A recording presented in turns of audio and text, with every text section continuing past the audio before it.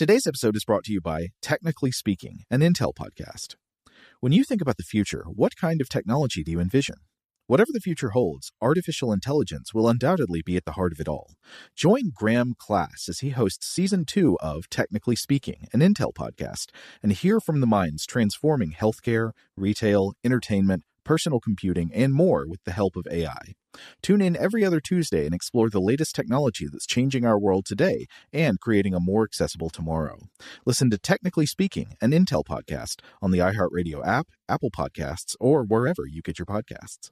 What's up, this your boy Lil Duval, and check out my podcast, Conversations with Unc, on the Black Effect Podcast Network. Each and every Tuesday, Conversations with Unc podcast feature casuals and in-depth talk about ebbs and flows of life and the pursuit of happiness. Unlike my work on stage, I tap into a more serious and sensitive side to give life advice and simply offer words of encouragement, yet remind folks to never forget to laugh. Every Tuesday, listen to Conversations with Unc, hosted by Lil Duval on the Black Effect Podcast Network, iHeartRadio app, or wherever you get your podcasts.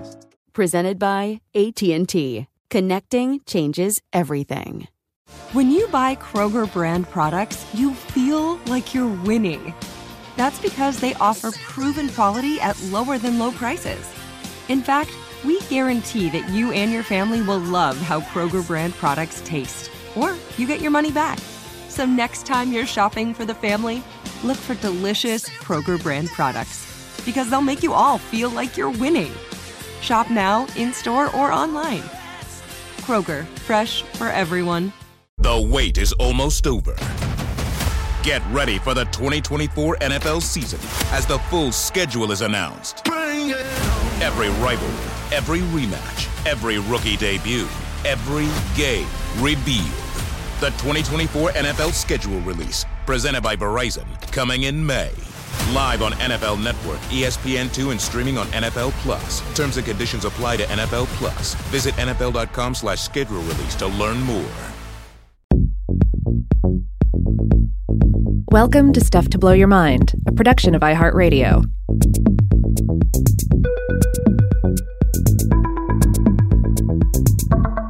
Hey, welcome to Weird House Cinema. This is Rob Lamb. And this is Joe McCormick. This week on Weird House Cinema, we're going to continue our ongoing jaunt through 1980s fantasy films.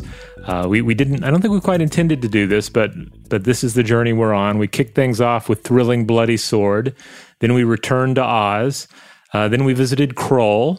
And we're actually in the same cinematic year as Krull for this episode, 1983. This time we're going to be talking about Italian gore master Lucio Fulci's film Conquest. I'd say this is a decidedly different vibe than Krull. if Krull is kind of a lofty but dopey but beautiful but highly disorganized high fantasy attempt, this movie is a hallucinatory, sort of disturbed child's imagination of a Conan ripoff. Yeah, it is a totally different film from Krull. That is for sure. It is like a dream. I feel like the movie needs a disclaimer at the beginning that says the film you're about to experience is a dream. Because once you embrace the dreamlike qualities of a Fulci film, I think it kind of frees you up a little bit to speak or listen to the language of the film. I think it is. I mean, we've compared Fulci to Dreams a number of times before, but it's almost more like it in this case than any of the other ones. I had a weird point of comparison here. So, Rob, do you remember a children's horror TV show on Nickelodeon called Are You Afraid of the Dark? Yes. So there was a time when I was a kid, when I went to school, and I had a memory of an Are You Afraid of the Dark episode that I was trying to describe to some friend of mine on the playground, I think. And the memory of that episode was that it was about a scarecrow who had a chainsaw, and he ran into a school and was like cutting up students at the school with the chainsaw. Now, I don't think that's a real episode of the show. I think I dreamed it or something and then mistook that memory of the dream for a real episode of this TV show. And that would not be an episode of this children's horror TV show, the most grisly thing that ever happened on it was probably like a vampire bites somebody. Yeah. And yet I would say Conquest is like that memory of an Are You Afraid of the Dark episode. Yeah, I think that's a valid comparison. It is like the deranged dream memory of another film or of all Barbarian films. Yes. Because like the influences are there. It's certainly when you're digging around in Italian B cinema of the 80s, it's easy to point like, oh well, they got this little bit from Indiana Jones. Here's a little bit of Conan sprinkled here, etc. And that's fair, but a lot of times it's also more overt. I feel like maybe it's a little less overt in this particular picture, but the dreamlike quality very strong. The picture is hazy, as if viewed through a mist. An effect that I was reading was generated via smoke machines and soft focus lens filter. The narrative is strange, and despite the trappings of genre and obvious cinematic inspirations, it's difficult to predict what's going to happen in this film. Even this is like the third or fourth time I watched it. Well, I watched it twice over the weekend, but still, like I've seen it enough times that I should know everything that's going to happen, and yet I really didn't feel like I knew exactly where we were going at any point. So this is definitely not your first run around with Conquest. When you suggested doing this for the show, you were already a Conquest veteran. Yes, and I feel like it gets better every time I see it. And that may be infinite. Like every time I see this movie, it will get better. It'll get more coherent and more contemplative somehow. It's like a dream that keeps like a recurring dream. And the gore is also dreamlike. Like as with most Fulci movies, it's surreal at times. It presents kind of you get a weird sense of fixation on the fragility of the flesh in it. It's full of magic and monsters. There are alien voices. There are dreams within dreams.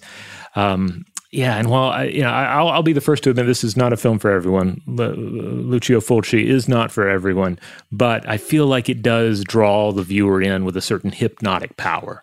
No, viewer be warned. This one is gross, like all Fulci movies. But yeah, it is nasty. Yeah, it's like exposing yourself to a religious text from another dimension. Yeah. It's a weird one, and maybe that's just part of it is just me reading more and more into it each time I see it. Mm-hmm. No, it's like that that trope in the movie where a character has a recurring dream, and every time they have the dream, they get a little bit farther into it. They're like a little farther down the hall, and they're going to open the door and see what's on the other side. I imagine that's you with watching Conquest. So eventually, one of these days, you're going to put it on, and you're going to see the other side of the door, and what's there? It's bats. It's bats flying around in the cave, and you got to go to knock them down. Now, to be sure, this is definitely an Italian B movie as well.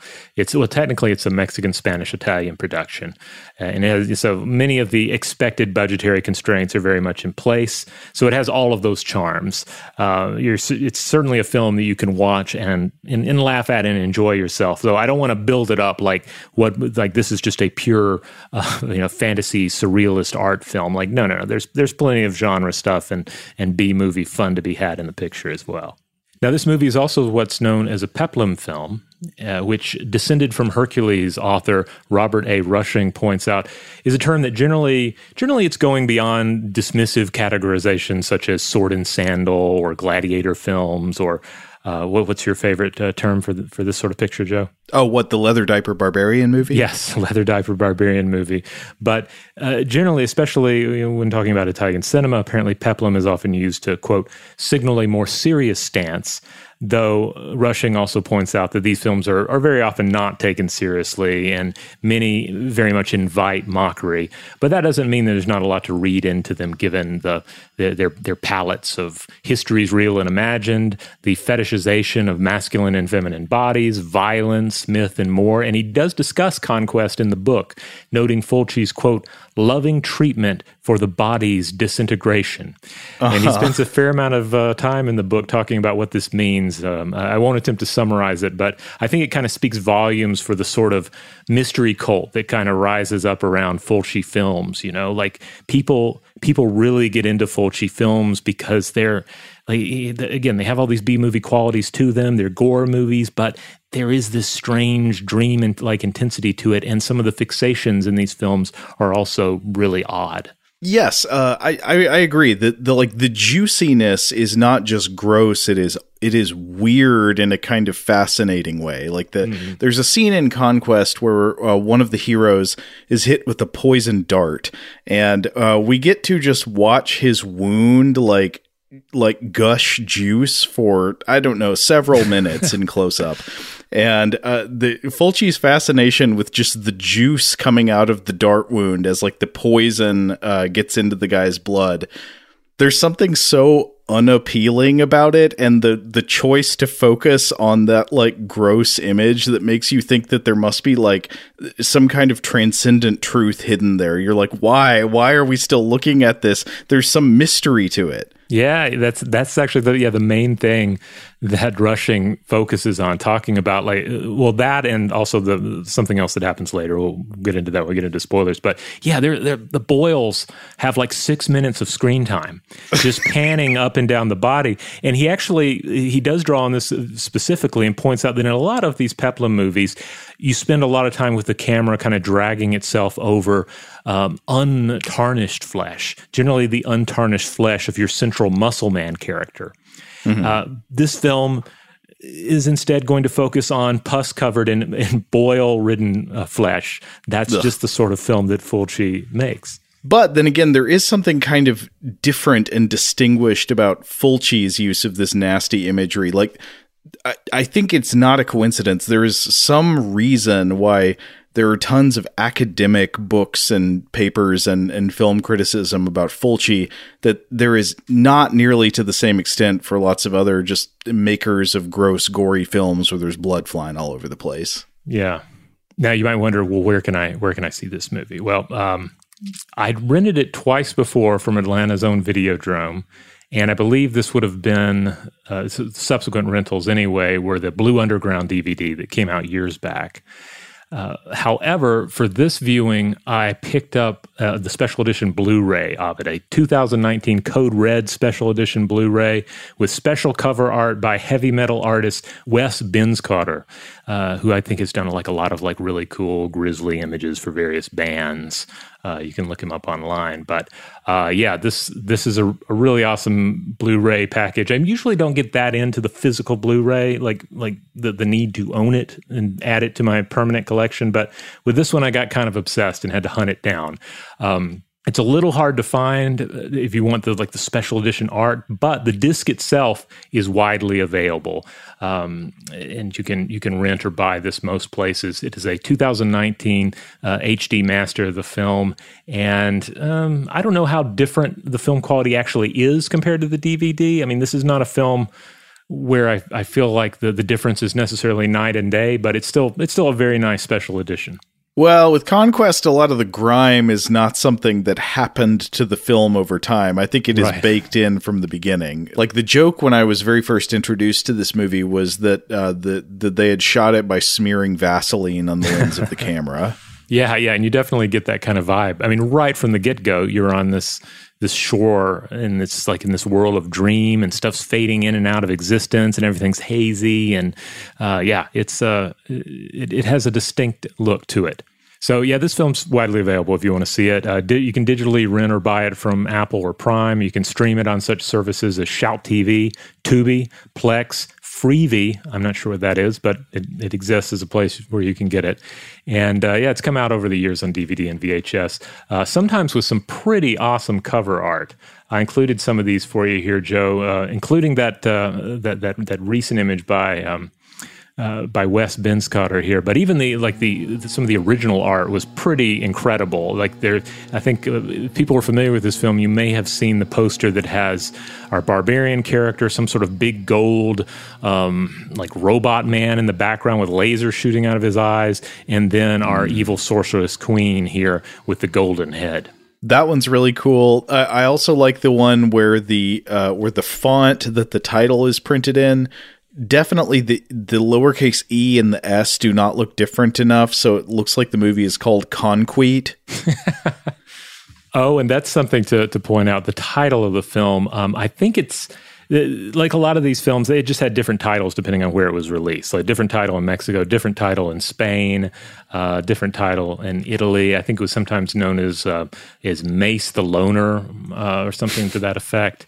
And there was an extra on the Blu-ray edition that I watched where they talked to Jorge Rivero, the star, the Mexican film star in this picture, and he points out, it's like, yeah, I don't really know what these films were released as. Like they were released as so many different things. He doesn't necessarily know what to refer to them as. You could almost make up a name at random. Because Conquest, I don't really like. There's not really a conquest in the film per se. No, not at all. I can't think of one. I mean, I'd say the closest is that the evil naked sorceress like conquers the land and she's in charge of it, and then they tried to depose her, I guess. But they're not really, the heroes are not really conquering the land. Yeah, so it doesn't particularly make sense, but fair enough. So the elevator pitch for this one, the best I could come up with is a blood-drenched mushroom trip in Hyperborea. There you go. Yeah, that's it. Yeah. Though they have a pretty good one on the posters and the trailers, as we may hear this in the trailer we're about to listen to. In a place beyond time comes a terrifying challenge beyond imagination. What was it again that was on the poster for Krull? It was like the lamest tagline ever. It was something like, in a place ruled by an evil beast, a hero must save a princess or something. Yeah, something to that effect. Like, yeah, we can tell that from the poster art, but fair enough. I'll put some wordplay in there. I don't know. Well, the one thing I like about in a place beyond time comes a terrifying challenge beyond imagination is that it doesn't really say anything, and you can change. You can switch all the nouns around, and it still makes as much sense. In a time beyond challenge comes a terrifying imagination beyond place. There you go. Oh, makes just as much sense. That's pretty good. Yeah. All right, let's listen to that trailer audio. From a place beyond time comes a terrifying challenge beyond imagination. Conquest. Two men join forces in a struggle for power in a realm of fear.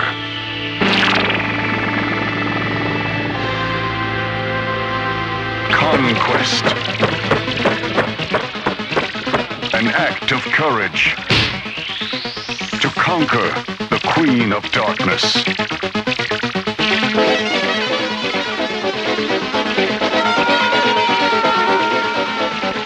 They faced the armies of evil to win the weapons of light.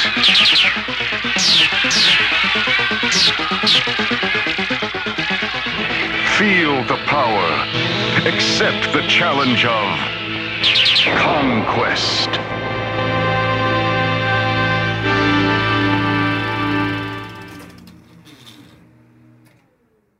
Shout out to Astepro for sponsoring this episode and providing us with free samples. Rob, as the local host with allergies here, they sent you some of their nasal spray to treat your allergies. What was your experience like? Yeah, that's right. I always wrestle with the pollen a bit when it rolls in during the spring, so they sent me the little nasal spray. I tried out the product, and yeah, it sure did help me get on top of my symptoms for the day. And it's so fast-acting, it was already kicking in before I left the house. Astepro is a first-of-its-kind nasal allergy spray. It's the fastest 24-hour over-the-counter allergy spray. It starts working in 30 minutes, while other allergy sprays take hours. Astepro is the first and only 24-hour steroid-free allergy spray. Astepro delivers full prescription-strength indoor and outdoor allergy relief from nasal congestion, runny and itchy nose, and sneezing. Get fast-acting nasal allergy symptom relief with Astepro. Go to asteproallergy.com for a discount so you can get Astepro and go today. ASTEPRO allergy.com. Astepro and go.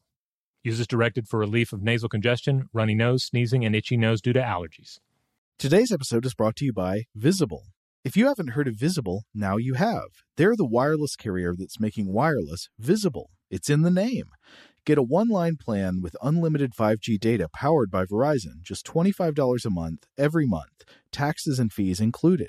Having a one-line plan means you only need you to save. No estranged roommates, exes, cousins twice removed, or AI-powered humanoid robots needed. And because $25 a month really means $25 a month, you can call, text, stream, whatever, as much as you want without worrying about getting dinged at the end of the month. No hidden fees, no surprises. No, really. It's like the old saying goes, you can't judge a book by its cover, but you can judge a company by its name. So spread the word. Tell all your friends there's a wireless company out there with transparency in their name, and they're called Visible. Start saving on wireless today at Visible.com. Monthly rate on the Visible plan for data management practices and additional terms, visit Visible.com. Okay, picture this. It's Friday afternoon when a thought hits you. I can waste another weekend doing the same old whatever, or I can conquer it. I can hop into my all-new Hyundai Santa Fe and hit the road. Any road. The steeper, the better. Because my all-new Santa Fe is available with H-Track all-wheel drive, so I can hit the trail without a worry in the world. Heck, with 3 rows and best-in-class rear cargo space, I can pack the whole family in with all our gear. We've got available dual wireless charging for our phones, so we'll never lose touch with civilization, and we won't lose touch with the primordial power of Mother Earth. So which is it? Waste the weekend or do something a little more epic? And conquer it in the all-new Hyundai Santa Fe. Visit HyundaiUSA.com or call 562-314-4603 for more details. Hyundai, there's joy in every journey. Today's episode is brought to you by eBay. eBay Motors is here for the ride. Remember when you first saw the potential? And then, through some elbow grease, fresh installs, and a whole lot of love, you transformed 100,000 miles and a body full of rust into a drive that's all your own. Look to your left. Look to your right. It's official. No one's got a ride like this. There's nothing else that sounds like, feels like, or looks like the set of wheels in your garage. With over 122 million parts, you can make sure your number one ride or die stays running smoothly, so there's no limit to how far you can take it. Brake kits, turbochargers, engines, exhaust kits, roof racks, LED headlights, bumpers, whatever your baby needs, eBay Motors has it. And with eBay Guaranteed Fit, it's guaranteed to fit your ride the first time, every time, or your money back. Plus, at these prices, well, you're burning rubber, not cash. Keep your ride or die alive at ebaymotors.com. Eligible items only. Exclusions apply. All right. Well, let's talk about some of the folks involved here. We'll start at the top. We're going to talk a little bit about Lucio Fulci. But again, we did talk about him previously when we covered the 1981 haunted house / monster movie, The House by the Cemetery. That would have been last October. So, notable B-movie director from Italy, 1927 through 1996. Cinematic gore master, and again, there's very much kind of a mystery cult surrounding a lot of his work. Very much has a fan base these days. The House by the Cemetery, as we discussed, that was a film that had a lot of the elements that he's most famous for: undead things, absolutely over the top gore, a phantasmagorical approach that feels less concerned with cohesion of plot and more about chasing certain dreams and nightmares. He's best remembered today for his horror films of the 1980s, and is without a doubt one of the titans of Italian B cinema from this era. All of this really kicked into high gear with 1979's Zombie. That was a very prolific period of his career that produced some of his best remembered films. But he'd been directing full-length films for something like 20 years at that point, including such horror movies as 1971's A Lizard in a Woman's Skin, 72's Don't Torture a Duckling. He did a 1969 Giallo film titled One on Top of the Other, but he directed a number of different genre films before the 1980s, including westerns, spy thrillers, comedies, and more. He did a Jack London adaptation of White Fang, which I was reading a review of it, and someone pointed out, well, how can you tell a Lucio Fulci White Fang from any other White Fang adaptation? Well, in this one, White Fang is definitely going to rip somebody's throat out, and you get to see it all. Yep. Conquest, or Mace the Outcast, if you will, is his only really fantasy film, and it does stand somewhat apart from his other movies, but it has a lot of the elements you would expect. There's the gore, there's the gratuity, there are these dreamlike qualities, and it has that in spades. But it also, I don't know, some of the other Fulci films that I've seen do feel like less put together, and I felt like this is a pretty strong entry in his filmography. I feel like it doesn't have a lot of downtime. It feels like everyone, despite budgetary restraints, was trying really hard on this one. So I think it kind of stands out. It might be my favorite Fulci film. I would say, actually, in other Fulci movies, the dream logic construction stands out more, because the other ones that are set in the modern world and that have modern characters, you're just constantly thinking, like, who is this? Why are they here? Why are they doing that? But you don't need, it's just setting up a sequence. He just wants to show you something. Right. So there's this dream logic about, like, how did I end up in this room? What am I doing here? But that feels weirder when it's supposedly the superficially rational setting of, like, characters from modern day New York City living in a house or something. When it's in the world of Conquest, it's just, barbarians and sorcerers and werewolves, and there is not as much superficial expectation that people's behavior and location should be comprehensible. Right. Like with House by the Cemetery, there are plenty of times where you might say, well, is it logical that a child would say this? Would an adult ever say this to a child?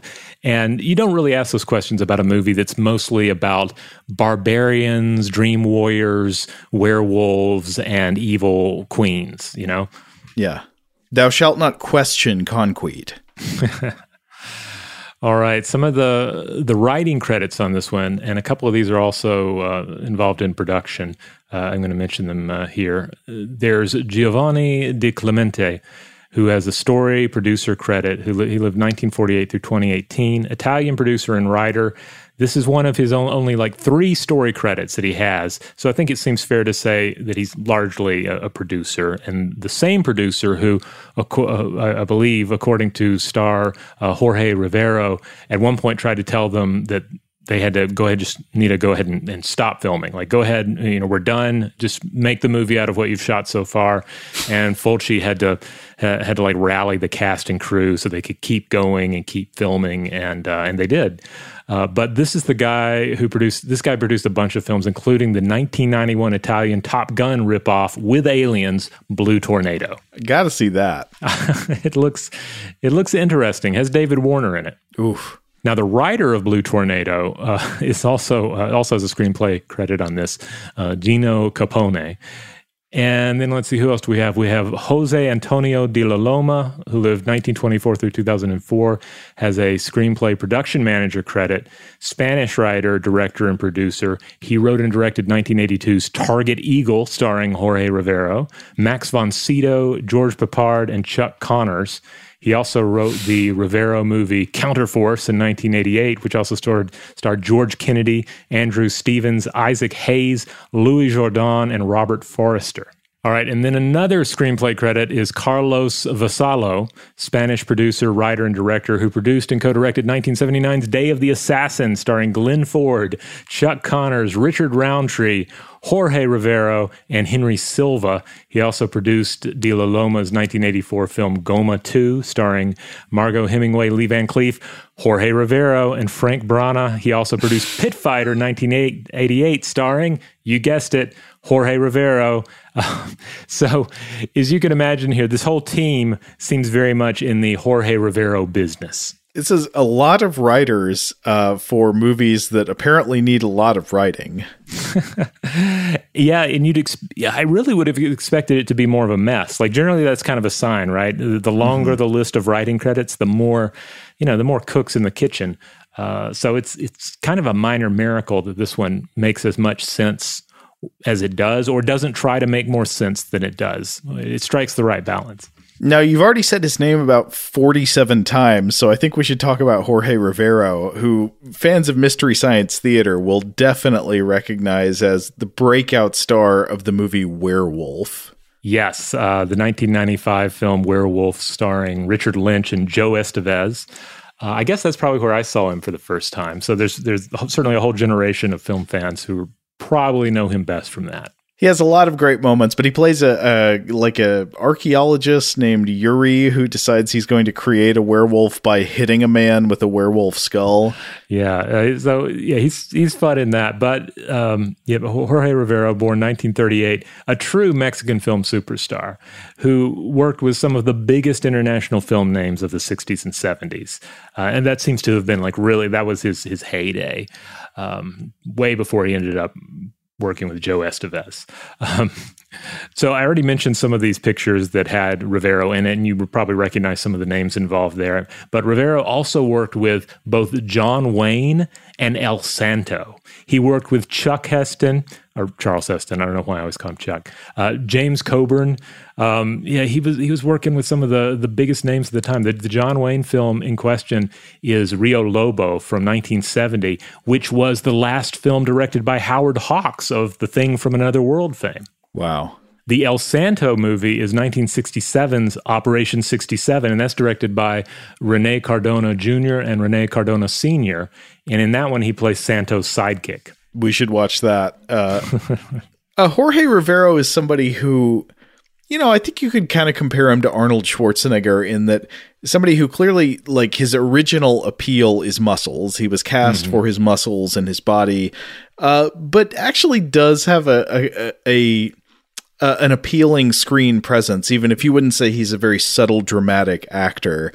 Jorge Rivero is, you don't tune him out. When he's talking, you're there for it. He reminds me a little bit of John Saxon, and they both have similar trajectories. Both started off as kind of like muscle guy, model guy kind of actors, and their careers long outlasted like the youthful appeal of their bodies. Though they both kept it, they both kept it really tight, to be clear. And as of this recording, Jorge's still around. He looks pretty good for his age. He has some extras on the Blu-ray that I watched, and he has several fun stories. There's one about when he was filming the Santo movie. First they sent him down to Mexico City to train with the luchadors, and they beat the hell out of him because it was really tough training. But then he was filming on location with Santo and everybody else, and then he had a day off or part of a day off, so he went to the grocery store. And he goes in there and he sees this kind of muscular barrel-shaped man buying some groceries. And he has a nose that's clearly been broken several times. And he has a tan line that perfectly matches the one version of the Santo mask. Santo had a different mask for eating food or for doing an interview. And he had the tan line to match it. And so he goes up to him and he's like, "Oh, Santo." And Santo's like, "Don't you ever tell anybody you saw me without my mask on." It's a fun little story. Wow. But in this, he is Mace, a barbarian, a friend of animals, an enemy of all men. He swings a stone bone set of nunchucks, and he's kind of the destined savior of the world. There's an interesting dynamic where when we first meet him, he appears to be the sidekick character, but then he seems to become the actual hero of the movie. Mm-hmm. Because when it first gets going, it really seems like the hero of this story is young Ilias. Yeah, Ilias seems to be our destined hero, our destined savior. And Ilias is played by Andrea Occhipinti, born 1957. This is an Italian actor who worked with Fulci in 1982's New York Ripper, which I could be wrong. I remember that as not being a good one. Maybe it has some appeal. But other roles include Lamberto Bava's 1983 film A Bleed in the Dark. But he seems to have made a bigger splash as a film producer and distributor involved in such films as 2011's This Must Be the Place, 2011's The Kid with the Bike, Antichrist, Funny Games, Open Your Eyes, and many others. In this movie, he's our wide-eyed young hero. He's sort of the Luke Skywalker to Jorge Rivero's Han Solo. Yes, yeah. And no spoilers yet, but it goes in some unexpected places. But also not completely unexpected. We'll get into it. It's interesting to think about. All right, our central villain, we've already alluded to the half-nude sorceress with the golden helmet for a head.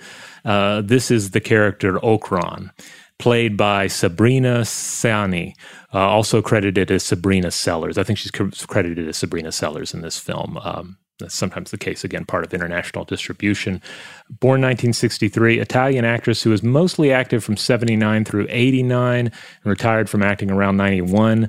But during this time, she was in a bunch of Italian B movies, many of which were violent, gladiator or barbarian movies. Some of the titles include Gunan, King of the Barbarians, Ator, the Fighting Eagle.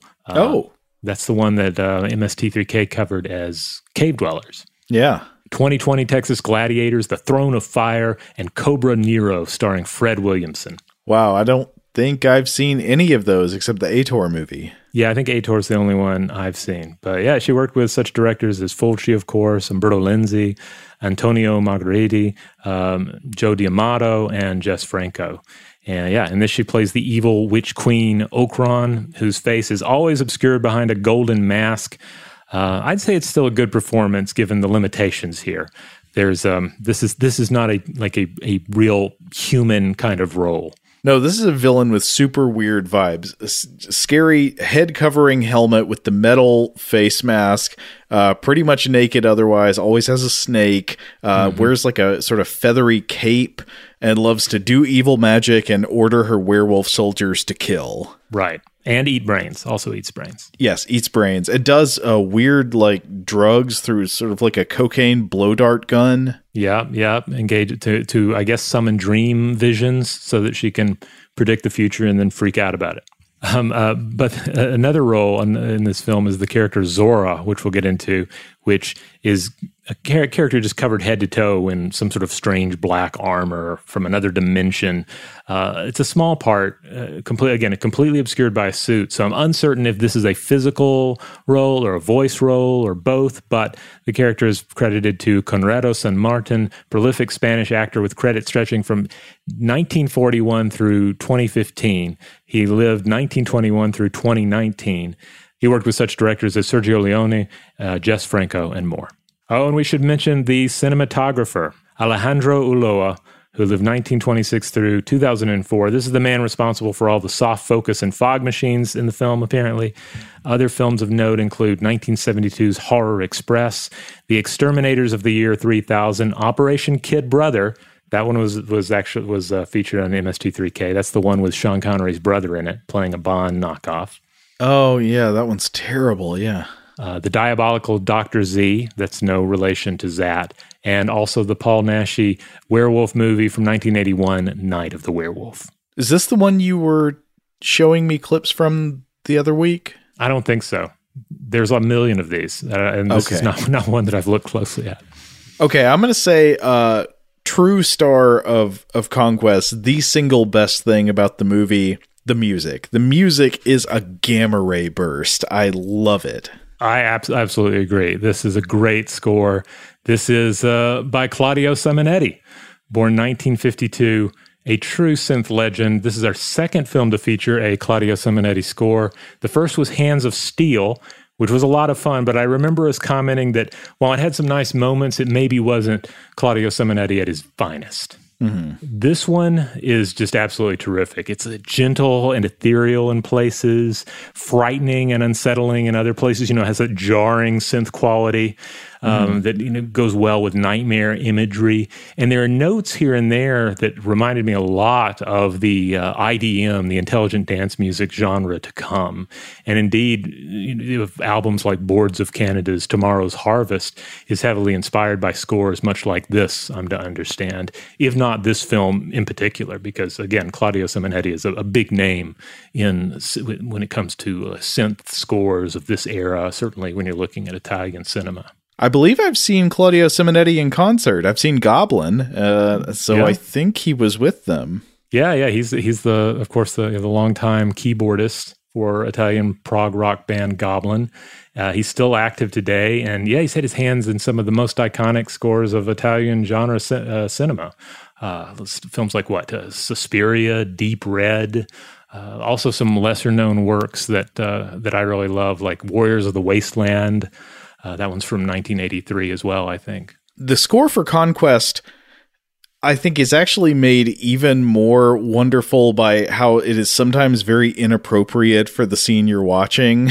Like, it doesn't always match the movie. Sometimes it does, sometimes it doesn't, but the music is always great. I don't know, if you see it enough times, I think they come together perfectly. So I can't imagine any of these scenes without the existing score. Now, sometimes it's the case where a really great score on one of these pictures has not been re-released and isn't available. It's not the case with Conquest from Claudio Simonetti. You can stream it through all the major places. I had to go to the grocery store earlier today, and I streamed it to and from the grocery store. Absolutely loved it. But if you're a vinyl collector, then you're also in luck, because Rustblade Records, the same company that put out the Hands of Steel vinyl, they have it out in a limited vinyl release with movie poster, and it is fittingly printed on smoke transparent vinyl. It actually even has tracks that are not featured in the digital release, which is exciting. It almost makes me wish I had a record player. What is which is the track that has that awesome synth cymbal beat that plays when they are throwing the poop grenades at the werewolves in the camp? I'm not sure. Is it the one that kind of goes dun dun dun dun dun dun dun dun dun dun dun dun dun dun dun? No, I don't think so. Okay. It's more just percussive. Oh, okay. Well, I'm not sure exactly which track that is, but I loved all the music I heard in the film. Let's hear just a little bit, if we can, here, Seth, if we can have the legal limit on the track titled Blackbirds.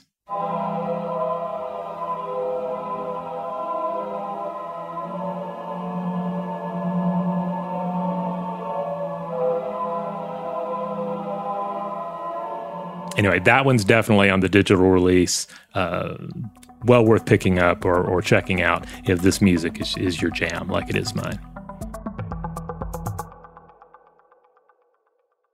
Today's episode is brought to you by Visible. If you haven't heard of Visible, now you have. They're the wireless carrier that's making wireless visible. It's in the name.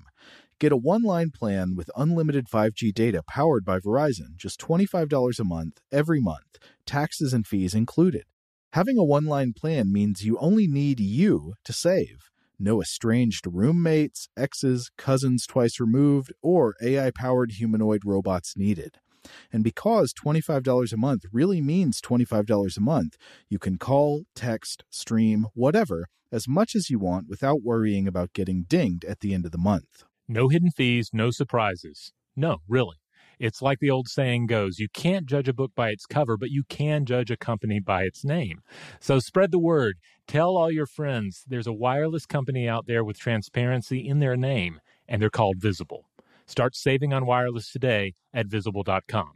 Monthly rate on the Visible plan for data management practices and additional terms, visit Visible.com.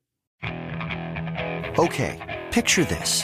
It's Friday afternoon when a thought hits you. I can waste another weekend doing the same old whatever, or I can conquer it. I can hop into my all-new Hyundai Santa Fe and hit the road. Any road. The steeper, the better. Because my all-new Santa Fe is available with H-Track all-wheel drive, so I can hit the trail without a worry in the world. Heck, with 3 rows and best-in-class rear cargo space, I can pack the whole family in with all our gear. We've got available dual wireless charging for our phones, so we'll never lose touch with civilization, and we won't lose touch with the primordial power of Mother Earth. So which is it? Waste the weekend or do something a little more epic? And conquer it in the all-new Hyundai Santa Fe. Visit HyundaiUSA.com or call 562-314-4603 for more details. Hyundai, there's joy in every journey. Today's episode is brought to you by eBay. eBay Motors is here for the ride. Remember when you first saw the potential? And then, through some elbow grease, fresh installs, and a whole lot of love, you transformed 100,000 miles and a body full of rust into a drive that's all your own. Look to your left. Look to your right. It's official. No one's got a ride like this. There's nothing else that sounds like, feels like, or looks like the set of wheels in your garage. With over 122 million parts, you can make sure your number one ride or die stays running smoothly, so there's no limit to how far you can take it. Brake kits, turbochargers, engines, exhaust kits, roof racks, LED headlights, bumpers, whatever your baby needs, eBay Motors has it. And with eBay Guaranteed Fit, it's guaranteed to fit your ride the first time, every time, or your money back. Plus, at these prices, well, you're burning rubber, not cash. Keep your ride or die alive at ebaymotors.com. Eligible items only. Exclusions apply. Today I'm going to give you some straightforward advice on how to deal with naughty kids. How about instead of timeouts, time-ins? Time for you to start paying some bills. I'm JB Smoove, and that was a full episode of my new podcast, Straightforward, inspired by guaranteed straightforward pricing from AT&T Fiber. Get what you want without the complicated. AT&T Fiber, live like a gigillionaire. Available wherever you get your podcast. Limited availability in select areas. Visit AT&T.com/hypergig for details.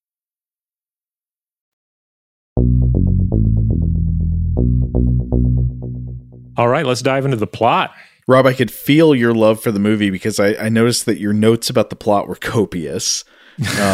And who can blame you? But so the opening of this movie, it's weird. And I was trying to find the way to describe it. I'd say it's like this.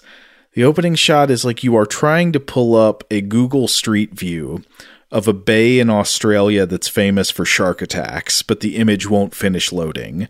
So it's just a blurry inlet with a blurry beach, and then this droning, shimmering music of the spheres. Rob, is it kind of a little bit music from the Hearts of Space? Yeah, I think that's a very fair comparison. I mean, they do feature a lot of different sorts of music, a lot of different ambient varieties of music on Hearts of Space, but yeah, a lot of the music that Simonetti did for this film has a very ethereal quality to it and is rather chill. Again, you have those alarming tracks, those jarring tracks, but a lot of it is just very relaxing, chill stuff. Then while we're waiting for the street view to load, and it never does. Instead, we sort of fade into a different blurry view of the same scene, and it's some kind of ritual. We see like wizards and some priestesses dressed in white robes, and we see an Ator kind of guy, and this is our young hero Ilias. Yeah, this is their character that is fated to journey into another land, right? He has a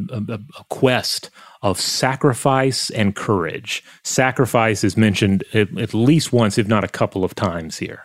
And he's going to be sent into an evil land. That's right. There's like a Santa Zeus character, and Santa Zeus says, you've chosen the path of courage and sacrifice, Ilias, a journey into the heart of a very dark and evil domain. Many blessings on you, son. You are an example of bravery among men. Come back safely and govern us with the wisdom of your experience. So it's almost like I think he's being sent on a journey into an evil land as tryouts to become king, maybe, or to become their leader. I guess it's like an excursion. He's supposed to learn and grow and then come back and rule them. But they're not sending him in there with nothing. They put some leather armor on him, and then Santa Zeus reaches out and like with a tractor beam grabs this bow. And this bow is a major plot device. It is the bow of Kronos. And we find out that many suns ago, Kronos fought with this magic bow and drove back the terrible creatures that invaded the land. And we learn a legend. It's that when Kronos ran out of arrows, and the sun dropped down from the sky and became arrows that shot from his bow as flames. And then Santa Zeus explains that this story means that Kronos had become a man, and you have chosen the path of courage and sacrifice. You will not turn back. You are a man, etc. There's some kind of repetitive talk in there about that. But then Ilias says, no matter what happens, I shall not forget these words. And I think that's incredibly wrong. He definitely will forget those words. Now, it's this whole sequence, it's really unclear if these are supposed to be human characters or these kind of like elven characters, or are they gods? we quickly learn that they seem to have, at the very least, a level of technology above that of the denizens of the evil world that he's about to take a boat to. Yeah, no, I think they're supposed to be humans, but they come from a better place. So they're from this bay in Australia, whatever this is. And we learn through some dialogue later, like he's explaining to Jorge Rivero, he's like, in our place, we don't have to hunt down food every time we're hungry. We actually have farms. We grow the food near where we live. And Mace is like, oh, that's too complicated for me. So it's just like, I think he comes from a place where they've got more peace and more technology than in the evil land where most of the movie takes place. I think that's fair. But these people are still very much like fading in and out of focus and out of reality. So we have that dream layer from Fulci that kind of throws everything potentially into question and keeps you wondering. Yeah, and speaking of layers, I mean, I think the film in the scene, we are seeing multiple layers of camera exposure at the same time, and there are some shots in this opening sequence where it seems literally like there was gunk physically stuck to the camera lens, because there are parts where there's like a blob in the frame, and then the camera pans and the blob stays in the same place. Yeah, and I don't know enough about like the details of this sort of thing to know if what I'm looking at is just an artifact of like the quality of the remaining footage, or if this is something that's an artifact from whatever kind of technique they were doing, in addition to like soft focus and fog to make this look the way it does. Right, but so Ilias, he's got to go on his journey, and then begin titles, and immediately I just typed like, OMG, the theme music is absolutely sick, just awesome. So some of these compositions I think also would have been really cool in chiptunes form as like music to an NES game. Can't you imagine like the main Conquest theme is like one of, like a Batman for the NES style side scroller? Yeah. I think this is the track you're talking about here kind of has a da da da da da da da da da da kind of vibe to it. Mm-hmm. Oh yeah. So Ilias jumps on the boat. Everyone fades out of existence, and Ilias is on his way to the new and evil land. Right, and so what goes on in the evil land? Well, they're going to show us. So we see like tribes of people hanging out, sitting around campfires, hanging out with goats, and then we see that all of these people are under the spell of a scary, evil, nude sorceress wearing a metal mask who like makes them worship her, and then she sends werewolf soldiers to attack them and literally rip them apart. That's right. Okran, as we learn her name is, she causes the sun to rise, and the people of this land worship her. And she sends forth her minions, which I thought was very interesting, that her minions consists of people in beast masks, with kind of like wooden beast masks and furs. And then there are people who have become half beast that are like werewolves or dogmen. So they come rampaging down. They meet with the humans who live here that are kind of like they're goat herds and maybe hunter gatherers.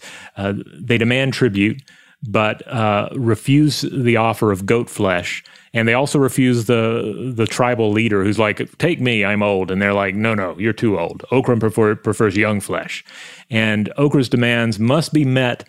We're told, otherwise she will plunge them all into eternal night, because again, she commands the sun.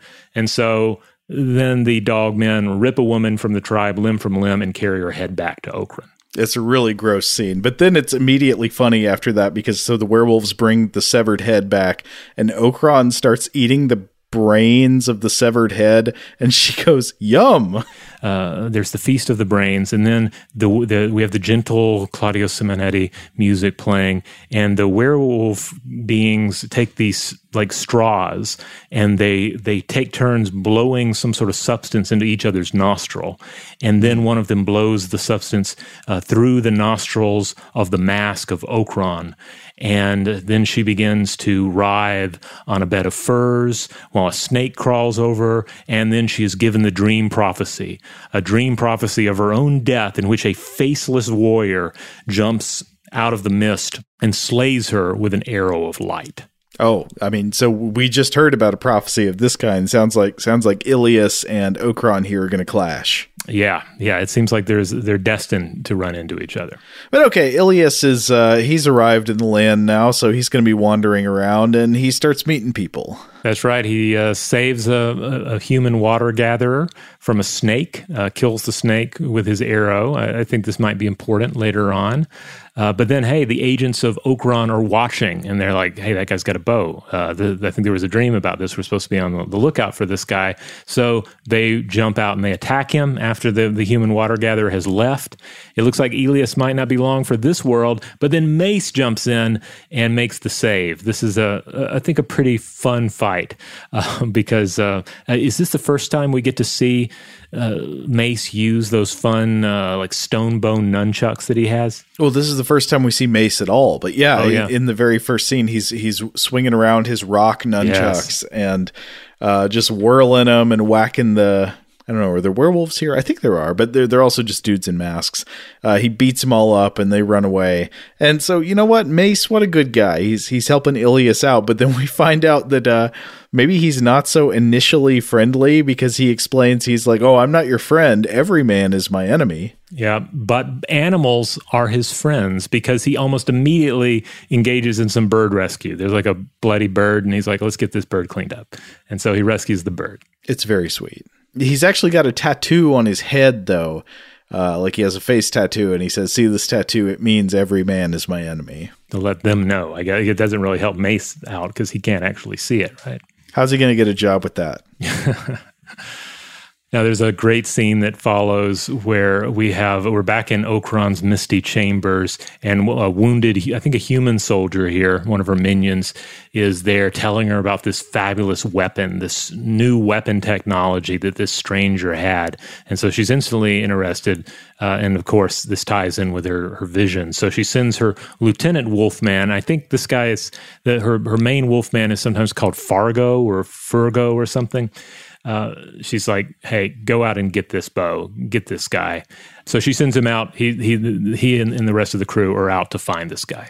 So I think, did you understand it the same way that there are no bows in this land? This is the first time any of them has seen a bow and arrow?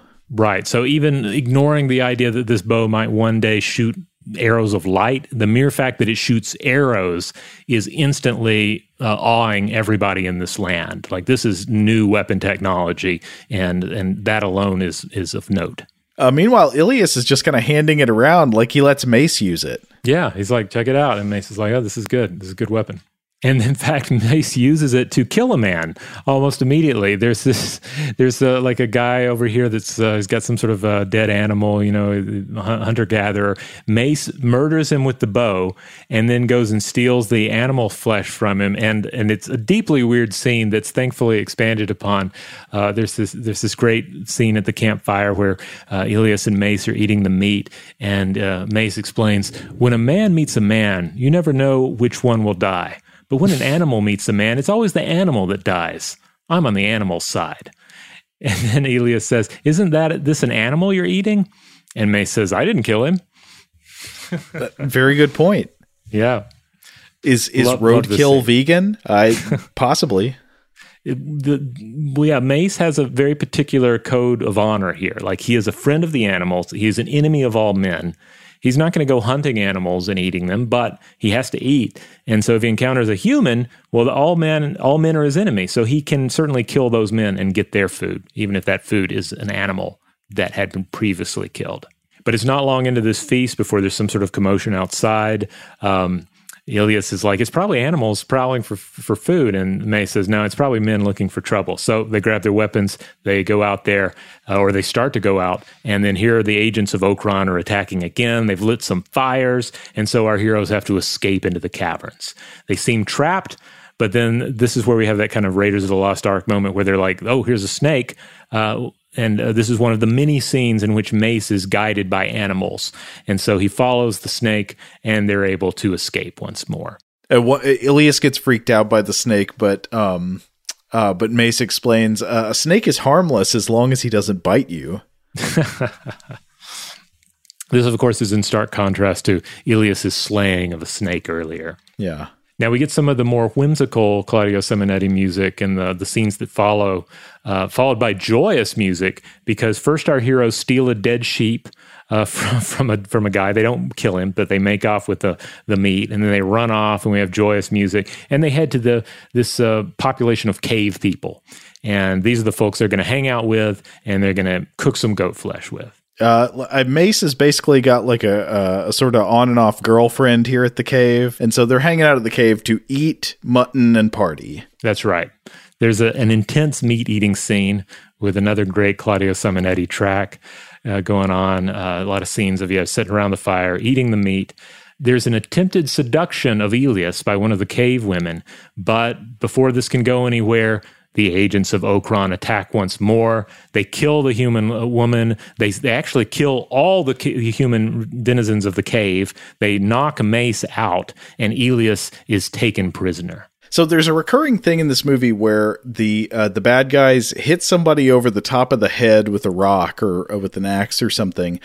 And every single time it does the same thing, which is it seems to just like completely remove the entire top of their head in terms of skin and bone, and just like creates a perfectly exposed brain meat hemisphere. Yeah, it's one of these gory, perhaps not realistic bits of violence in the film, but it certainly makes an impression on you, and I think it lines up with that idea of Fulci's fascination with the fragility of flesh. Like one blow to the head is just instant brain exposure in this film. So there were a number of moments in this movie that I found really funny, but one of the legitimate laugh out loud ones is when, okay, everybody's been killed, Elias is kidnapped, Mace is left alone, things are horrible, everything's so grim, this horrible kidnapping and murder has taken place, dark synth music is playing, and then suddenly Mace looks up at the sky and there's like happy bird squawking, and it's so funny. The birds will guide him. Yeah. The birds are his guide multiple times here. And he's like, hey, birds! Well, so the birds, are going to clearly take him to Elias. Meanwhile, Elias is held captive by this whole war band of humans and dogmen, and there's this great scene, or I thought it was great, where they stop for the night and they're tying Elias to a stake, and the head, like the lieutenant of the dogmen, comes forward and he says, "I take you to Okran alive. Okran make you die." And then there's more. "Okran rule the sun and make night and day." And Elias says, "That's not true. No one can rule the sun." And then the werewolf just growls.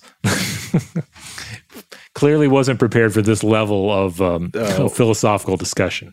This is a fundamentalist, Okranist werewolf, and Elias just tried to explain evolution to him, and he did not take kindly to it. But I like how this this more than implies that Okran might act, even though she clearly is messing around with some dark, deep magic, she may not actually control the sun. This may just be a hoax that she's perpetrating in order to control the Stone Age peoples of this land.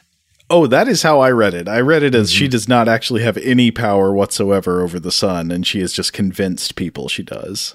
Right, but she clearly has some power. She's not to be messed with. And we find out later from Mace, like Mace is like, look, I leave her alone, she leaves me alone. We have the whole truce thing going on.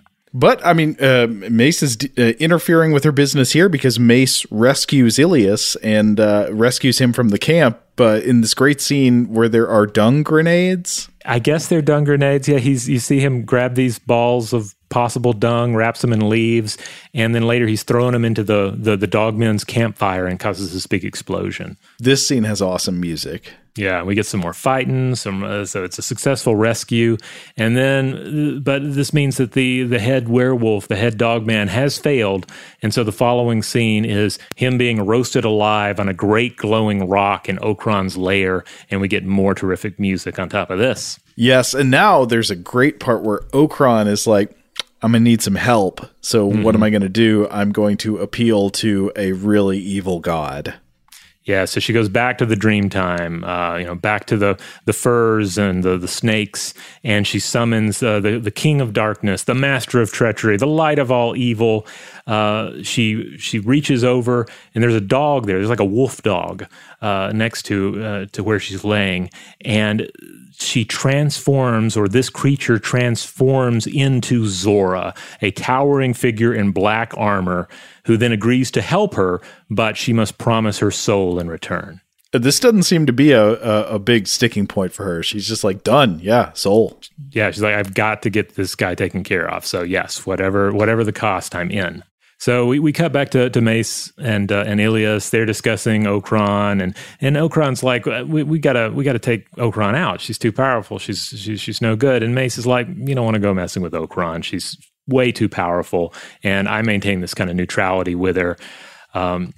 And while they're having this discussion, Zora attacks them. We get poison arrows ripping through the sky, and our heroes flee from this. They flee by raft, but right as they're getting on the raft, Ilias takes a dart in the leg, and then the poison threatens to overcome him. Wait, I'm sorry to back up just a moment, but is this the scene where the form that Zora takes in order to attack them is as bushes? Oh, I didn't take it that he was the bush, but there is some kind of like bush shaking going on. Yeah. Okay. Right. You think he's something in the bush, or I don't know. I just thought he was the wind carrying darts of poison. Okay. I'm not sure. I guess I thought this was the Lord of Darkness possessing some shrubbery and using that evil shrubbery to shoot poison darts at our heroes. That could be it. Powerful divine or infernal entities have been known to speak through vegetation. Today's episode is brought to you by Visible. If you haven't heard of Visible, now you have. They're the wireless carrier that's making wireless visible. It's in the name. Get a one-line plan with unlimited 5G data powered by Verizon, just $25 a month, every month, taxes and fees included. Having a one-line plan means you only need you to save. No estranged roommates, exes, cousins twice removed, or AI-powered humanoid robots needed. And because $25 a month really means $25 a month, you can call, text, stream, whatever, as much as you want without worrying about getting dinged at the end of the month. No hidden fees, no surprises. No, really. It's like the old saying goes, you can't judge a book by its cover, but you can judge a company by its name. So spread the word. Tell all your friends there's a wireless company out there with transparency in their name, and they're called Visible. Start saving on wireless today at Visible.com. Monthly rate on the Visible plan for data management practices and additional terms, visit Visible.com. Okay, picture this. It's Friday afternoon when a thought hits you. I can waste another weekend doing the same old whatever, or I can conquer it. I can hop into my all-new Hyundai Santa Fe and hit the road. Any road. The steeper, the better. Because my all-new Santa Fe is available with H-Track all-wheel drive, so I can hit the trail without a worry in the world. Heck, with 3 rows and best-in-class rear cargo space, I can pack the whole family in with all our gear. We've got available dual wireless charging for our phones, so we'll never lose touch with civilization, and we won't lose touch with the primordial power of Mother Earth. So which is it? Waste the weekend or do something a little more epic? And conquer it in the all-new Hyundai Santa Fe. Visit HyundaiUSA.com or call 562-314-4603 for more details. Hyundai, there's joy in every journey. Today's episode is brought to you by eBay. eBay Motors is here for the ride. Remember when you first saw the potential?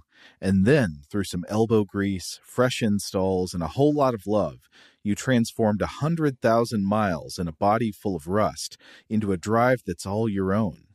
Look to your left. Look to your right. It's official. No one's got a ride like this. There's nothing else that sounds like, feels like, or looks like the set of wheels in your garage.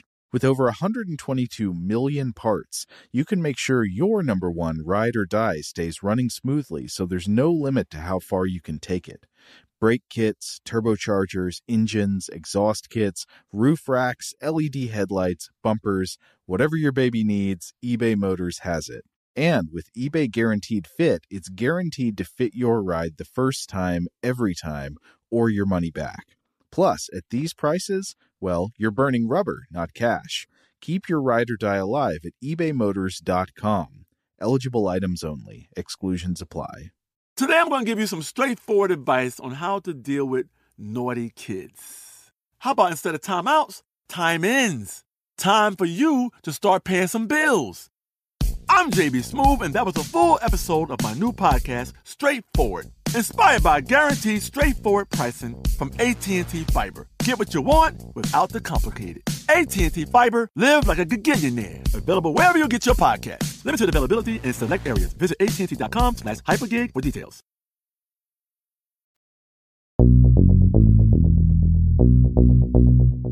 Well, anyway, Ilias is hit with a poison dart here, and then Fulci's like, let's get a look at that.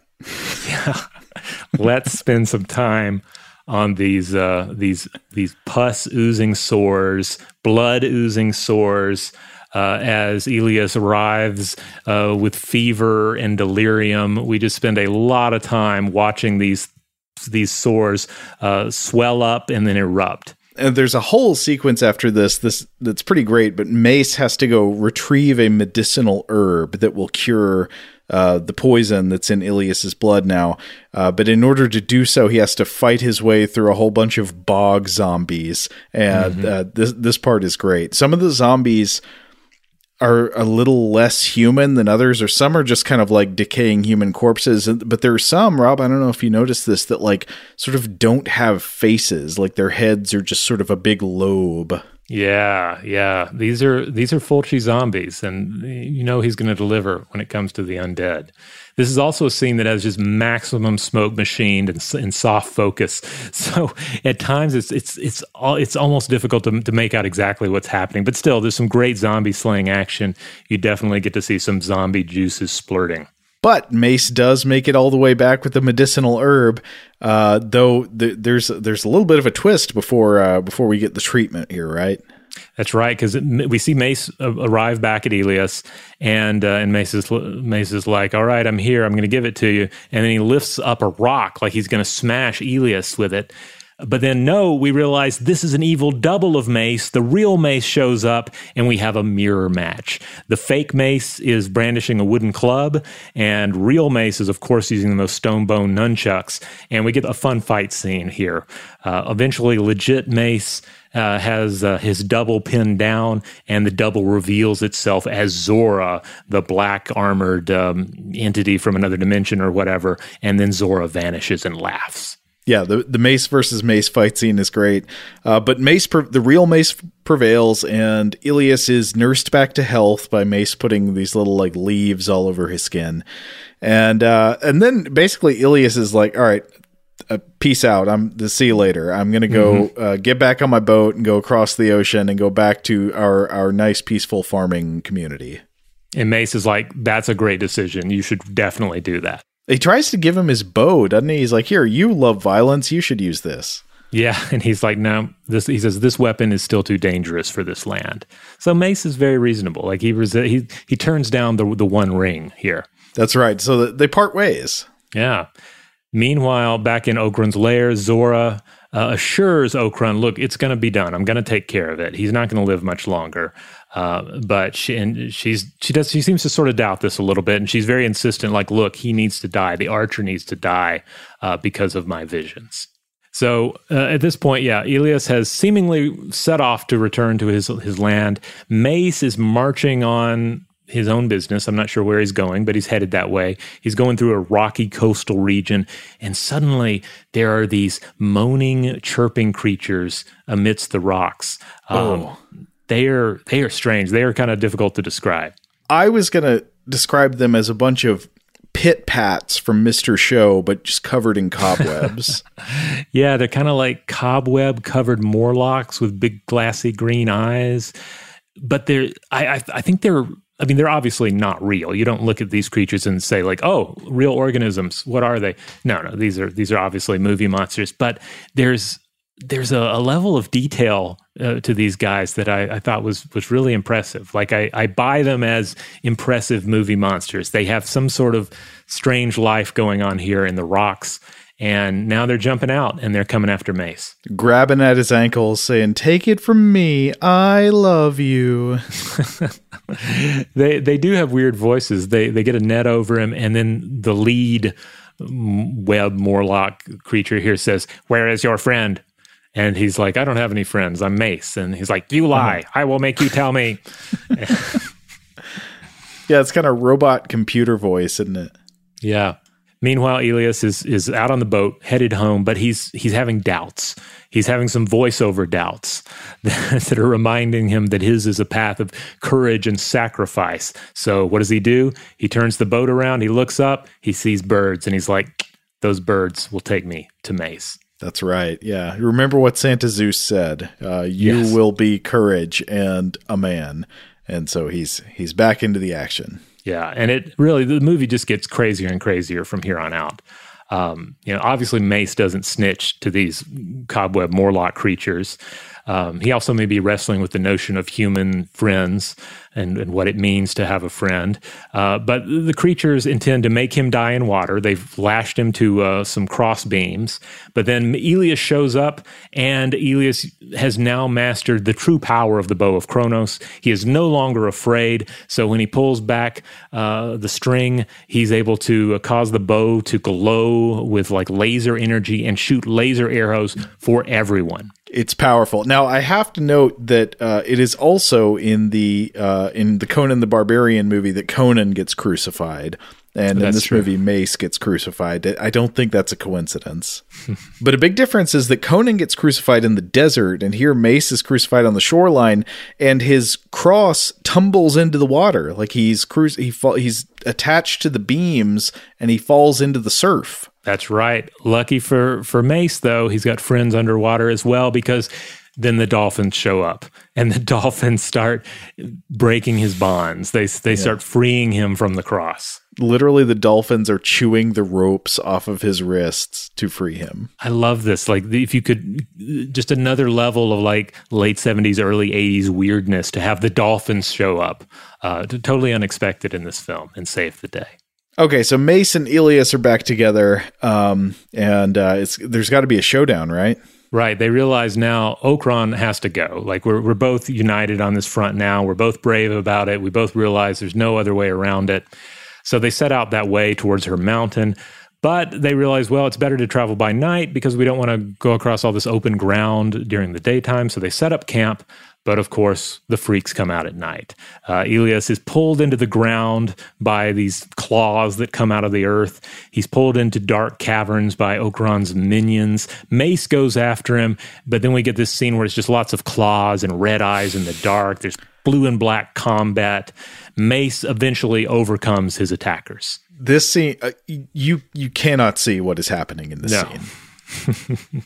It's just some blurry, dark shapes moving around. But there is an extremely hilarious part where bats start attacking Mace. I revealed this earlier. The bats start attacking him, and he whips out his nunchucks and starts screaming at the bats as he like whirls it around above his head. But then he seems to realize, oh, they're bats. I'm a friend of all animals. And then the bats kind of guide him out. Yeah. But then tragedy, because he's moving along through the cavern. It seems like the surface is just ahead. There's light, but then there's a dripping of blood on his shoulder. He looks up, and there is Elias's headless body hanging from the ceiling, dripping blood down on him. That's right, folks. Our young hero is dead. Like, really dead. Like, headless. Yeah. It's decapitated. It's shocking. Yeah. So we get a scene where Zora, the black armored demon being from beyond, brings this head to Okran, and she says, "While his flesh is still warm, I shall open his temple of secrets and devour him." So in other words, it's time to eat the head's brains. But before she can strike, she like gets the striker to bash open the skull like she did earlier. But then the eyes of the head open, and she says, "Zora, you idiot." She doesn't say you idiot, but she says, "Zora, you have slain his body, but not his soul." And she realized that she's still in danger from the omen. I don't know what that means. How was he supposed to slay Elias's soul? I don't know. It's magic stuff. We're not meant to understand the ways of wizards. Okay. But she seems pretty convinced that like you didn't really pull this off because look, the eyes on this head opened. There is a scene where Mace burns the rest of Elias's body, and Fulci's like, let's get a look at that. Yeah, let's watch all of this.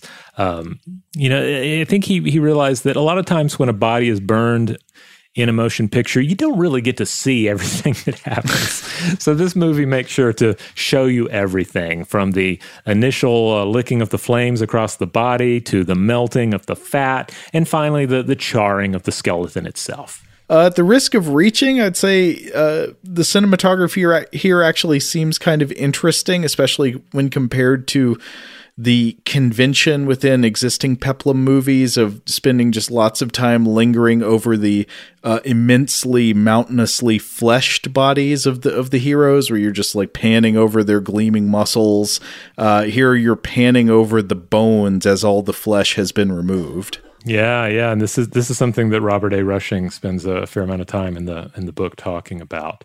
Yeah, the rendering, the annihilation of the hero body in this film.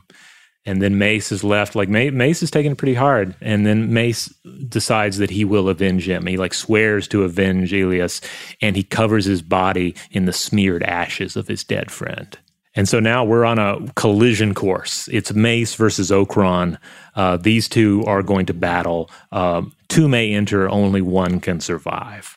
I was surprised how quickly this battle was over. Mace shows up, and now he's wielding Ilias's bow, the bow of Kronos, and using the multi-shot lasers, and he just gets it done really quick. Yeah, it's like, so the way it goes down, Okran, with Zora by her side, she comes once more to those goat herding people. She's got to do the rising of the sun ritual to keep this con going. But then, Mace shows up. He opposes her on an opposite peak. He calls for the bow. It comes to him. And then Zora just kind of like turns and looks at Okran and just vanishes. He just like completely pieces out. It's like one of those memes where like Homer is fading into the shrubbery, or the kid is just slowly vanishing. Zora's like, I just remembered I have to go return some videotapes. Yeah. So Zora's gone. Okran sends her warriors after Mace, but he's got the laser arrows now, so he just takes them out. She teleports back to her lair, but then Mace shoots a laser arrow through the side of the mountain, which destroys her golden helm, which reveals that she has this wretched like monster face, like a hag's face underneath. Then Mace teleports into the lair somehow, I guess with the power of the bow and vengeance and cinematography. And he's in the lair now, and so he draws back the bow once more, finishes her off with another laser arrow, completing the prophecy. It seems more or less like her own visions of her own death earlier in the film. And then, this is perhaps the most amazing demise of a villain ever in a motion picture, because he appears, he finishes off with a laser arrow, she falls to the misty floor, the music intensifies, and then she transforms into a wolf dog, very, very much like the wolf dog that she transformed into Zora earlier in the picture. That wolf dog runs off with another wolf into the wilderness, and then Mace too strides off into the wilds as the sun rises once more. Just a weird ending, but also feels like it's resonating with some sort of hidden Fulci mystery. Beautiful, beautiful. So did you interpret that as she's not actually killed, she just becomes a wolf? I mean, there's a lot going on in this movie with the relationship between humans and animals. We have Mace, who is the friend of animals, and Ilias doesn't really understand this and has to sort of learn how to trust the animals. There's the fact that Okran uses, like, her minions are all wearing like beast masks or have become part beast. She uses a wolf or a dog to transform and manifest Zora. Then she turns into a dog or wolf when she dies. It's strange. It's weird stuff. I love it. I feel like there's some sort of hidden meaning behind all of this. There's some sort of like untranslated scripture beneath all of these strange images. Let us turn now to the Book of Okran, chapter 3, verse 14. I don't know what happens next. Like, is Mace going to go explain what happened to the people, or are they just really freaking out because they think the sun isn't going to complete its rising now, or if it sets again, it's never going to come up? But Mace probably doesn't care. He's not a friend of all humans.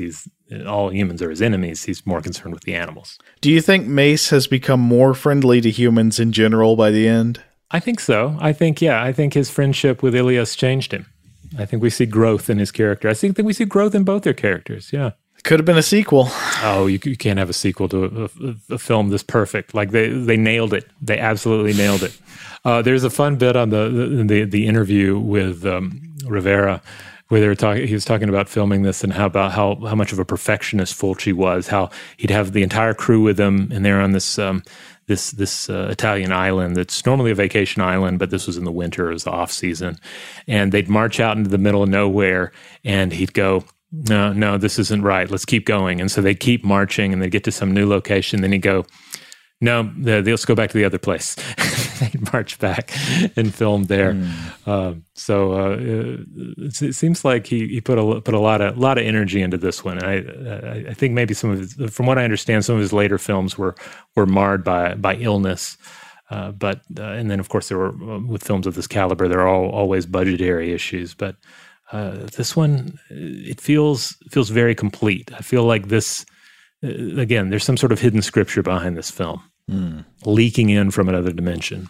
All right, we're going to go ahead and close it out there, but obviously we'd love to hear from everyone. Do you have memories of Conquest? Certainly, if you ever saw this in the theater, if you're having to catch this one on 42nd Street back in the day or something, let us know. If you have memories of seeing it on VHS or various DVD releases over the years, or thoughts on other Fulci films, write in. We'd love to hear from you. In the meantime, if you would like to follow all the movies we've covered on Weird House Cinema, you can go to letterboxd.com. That's LETTERBOXD. We have an account on there just called Weird House, and you can find a list of all the movies that we've covered so far, and you can see like some wonderful visualizations of those box arts.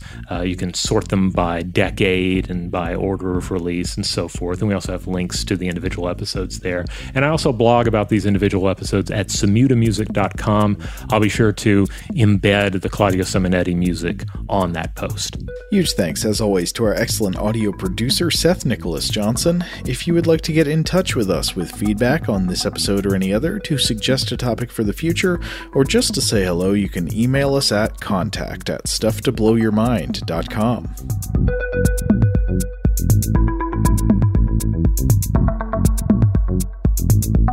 Stuff to Blow Your Mind is a production of iHeartRadio. For more podcasts from iHeartRadio, visit the iHeartRadio app, Apple Podcasts, or wherever you listen to your favorite shows. Today's episode is brought to you by Visible. The future of wireless is here, and it's transparent.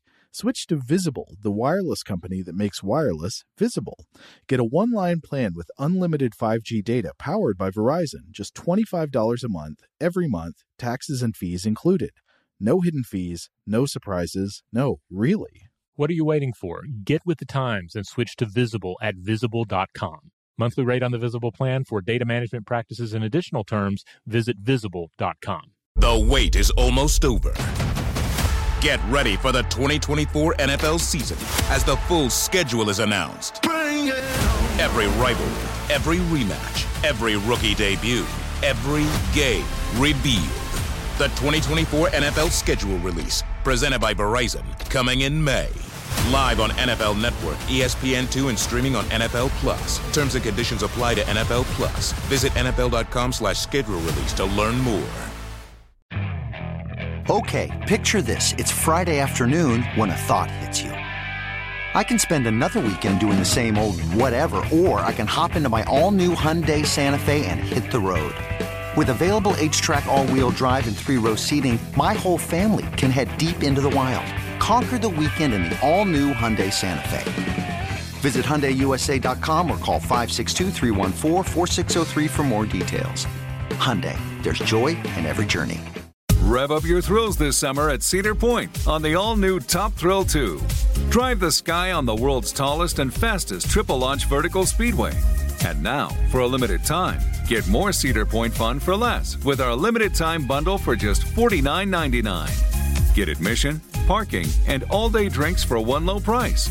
But you better hurry, because this bundle won't last long. Save now at cedarpoint.com.